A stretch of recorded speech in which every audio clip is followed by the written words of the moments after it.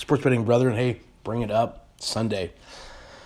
Sports Bet Funding, guys, is here to help connect sports bettors to sports books. And we want to invite you to stop by the website, sportsbetfunding.com, and open up a new account.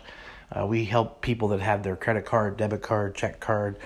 Maybe you have cash, whatever situation. There's a bazillion different situations you might have, and we help you get up and running and connected and enrolled at new sports books.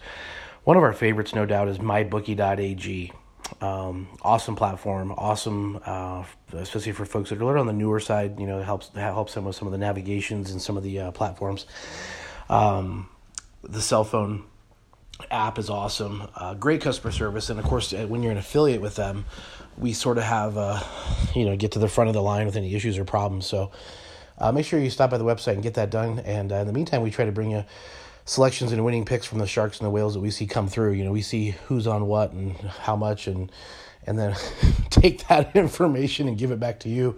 Ideally, now lately they've been cold. I'll be honest, man. Lately they've been cold, so it's not been good. So hopefully the concept is for you to come through, get some winning picks, place those picks in said sports books, rinse, repeat, and make money. So today, though, probably the largest pick we're going forward with is going to be the under 52.5 on the Saints-Eagles game. Now, I want to remind you that you can get on the PM picks. If you email free consult at sportsbetfunding.com, you get the PM picks, or the afternoon and evening picks that typically come out for basketball and or hockey, predominantly basketball. And that's because they're waiting on injury reports, they're waiting on lineup reports, they're waiting on odds, things like that, money movement, etc. And they can't release the picks early.